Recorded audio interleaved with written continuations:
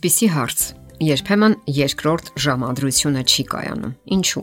Կապ չունի, դուք տղա եք թե աղջիկ, առաջին ժամադրությունից հետո գուցե ձեր դիմացինը հրաժարվում է հանդիպել։ Դա նշանակում է, որ ինչ-որ բան այն չէր առաջին հանդիպման ժամանակ, եւ ձեր դիմացինը կամ էլ դուք այլևս չեք ցանկանում շարունակել հարաբերությունները։ Դա ունի տարբեր պատճառներ։ Փորձենք քննարկել ու պարզաբանել։ Միգուցե դուք ինչ-որ բան այնպես չեք ասել կամ արել, կամ հնարավոր է խնդիրը նրա մեջ է։ Ընտանեկան հոգեբանները գտել են ձեզ տանջող հարցերի 9 տարբեր պատասխաններ։ Եվ այսպես, ինչու առաջին ժամադրությունից հետո ձեզ չեն հրավիրել երկրորդ ժամադրության։ Նա չի զգացել, որ դուք ձգում եք իրեն կամ հետաքրքրում եք իրեն։ Ինչպես էլ եղած լինի եւ ինչ էլ լինի, ավելի լավ է իմանալ ճշմարտությունը, քան խաբել ինքն իրեն։ Լոս Անջելեսի մասնագետ հարաբերությունների բնագավառի խորհրդատու Ջեննի Էփլը գրում է.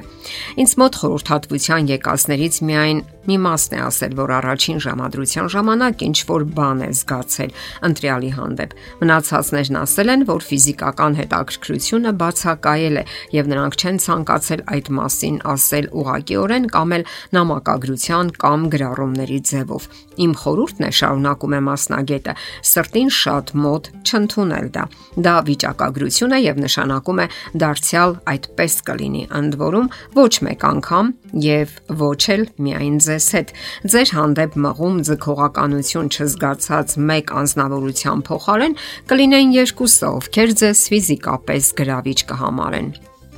Երկրորդ պատճառը կարող է լինել այն, որ նա վատ է դասյարակված։ Սա առաջին միտքն է, որ գալիս է ձեր գլուխը, երբ հավանական թեկնածուն չի զանգահարում կամ էլ անհետանում է։ Նման մարդիկ գոյություն ունեն եւ միանգամայն հնարավոր է, որ դա հենց ձեր դեպքն է։ Առանց նախազգուշացման անհետանում են հենց նրանք, ովքեր պատրաստ չեն հարաբերությունների կամ էլ նրանք, ովքեր այլ նախապատվություններ ունեն։ Հնարավոր է նա որոշել է վերադառնալ նախկին հարաբերություններին կամ էլ անցնել նոր որոնումների։ Ցանկացած դեպքում նրա անհետացումը կարելի է միայն ողջունել։ Ողբերգություն տեղի չի ունեցել։ Դա կյանքի հնարավոր տարբերակներից մեկն է։ Երրորդ պատճառը կարող է լինել այն, որ դուք ձեզ հետ քարշ եք տվել նախկինին։ Բացատրենք նախադասության իմաստը։ Այս միտքը պարզաբանենք այսպես. պետք չէ անցնել փողոցի խավար չլուսավորված կողմը, քննարկելով նախկին հարաբերությունները նախկին ընկերոջ հետ կապված եւ առավել եւս գանգատվել դրանցից կամ նրանից։ Այդպես է մեկնաբանում Նյու Յորքից հարաբերությունների խորհրդական Ֆեյ Գոլդմանը, գրելով. ոչ մեկը չի ցանկանում չարություն տեսնել ձեր դեմքին եւ լսել տհաճ բաներ այն օրը, երբ առաջին անգամ տեսնում է ձեզ։ Զրուցակիցը կսկսի իրեն պատկերացնել հենց այն անznավորության դերում, որի մասին խոսում եք, եւ դա նրան կստիպի հնարավորինս հեռու փախչել նման հարաբերություններից։ Չորրորդ պատճառը. ձեր ժամադրությունը ավելի շատ հարցազրույց է հիշեցրել։ Դուք երկուստ էլ այնքան շատ բան եք ցանկանում իմանալ միմյանց մասին, որովհետև հնարավոր է նա հենց այն մարդն է, ում հետ ցանկանում եք կապել ձեր հետագա ողջ կյանքը։ Դա միանգամայն հնարավոր է, սակայն ձգտեք չվնասել հարաբերությունները, հարցերի մի ամբողջ հեղեղ թափելով նրա վրա։ Մեկ այլ խորհրդատու Նիլի Ստեյնբերգը գրում է. Մարդուն այդ դեպքում թվում է, որ ինքը աշխատանքի ընդունվելու հարցազրույցի է եկել։ Միայնակ մարդիկ չափազանց զգուշավոր են լինում եւ ցանկանում են իմանալ ամեն ինչ, ընդդուպ մանրամասներ իրենց հնարավոր ընտրյալի մասին, եւ դա այն ժամանակ, երբ կապը դեռևս շատ նուրբ է։ Դա պարզապես ցանկություն է առաջացնում պաշտպանվելու, հեռանալու նման ագրեսիվ հետաքրքրասիրությունից, այնպես որ պետք չէ չափազանց շատ հետաքրքրասիրություն դրսևորել։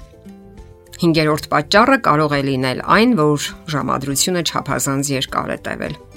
Առաջին հանդիպմանը պետք չէ շատ երկար ժամանակ տրամադրել։ Կարող եք հանդիպել որևէ մարդաշատ վայրում կամ հասարակական այնպիսի վայրում, որտեղ ձեզ տեսնողներ կան, եւ աշխատեք շատ չերկարաձգել հանդիպումը, եթե չկա խիստ անհրաժեշտություն։ Որևէ տեղ թեյելը ձեզանից կխլի ոչ ավել, քան կես ժամ։ Այդ ժամանակահատվածը բավական է շփվելու եւ խիտ թավուտներում չթափառելու եւ երկար բանավեճերի չտրվելու համար։ Այդքան ժամանակը բավական է հաճելի տպավորություն թողնելու եւ հետաքրքրություն առաջացնելու համար։ Այդ պատճառով էլ խորհրդատու Դեյմոն Հոֆմանը իր այցելուներին խորհուրդ է տալիս առաջին հանդիպմանը հատկացնել 1-2 ժամ եւ ոչ ավել։ Հարկավոր է այնպես անել, որ պահպանվի հետաքրքրությունը հետագա հանդիպումների համար։ Ժամադրությունը պետք է ավարտվի կարծես կեսում, որպեսզի տղամարդը հաճույքով սպասի հաջորդ հանդիպմանը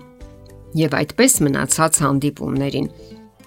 6-րդ պատճառը կարող է լինել այն, որ դուք հետաքրքրություն չեք դրսևորել։ Հնարավոր է դուք բավականին հաճախ եք պատասխանել հեռախոսային հաղորդագրություններին, կամ էլ մի կողմ եք նայել եւ համարյա չեք նայել նրա աչքերին, կամ էլ այնպիսի տեսք եք ընդունել, որ ավելի հետաքրքիր գործեր եւ անելիքներ ունեք։ Դրանք միայն մի քանի օրինակներն են այն բանի, որը կարող է հետաքրքրության բացակայություն թվալ, ասում է Հարավային Կալիֆոռնիայի մասնագետ Մեյ Հուն։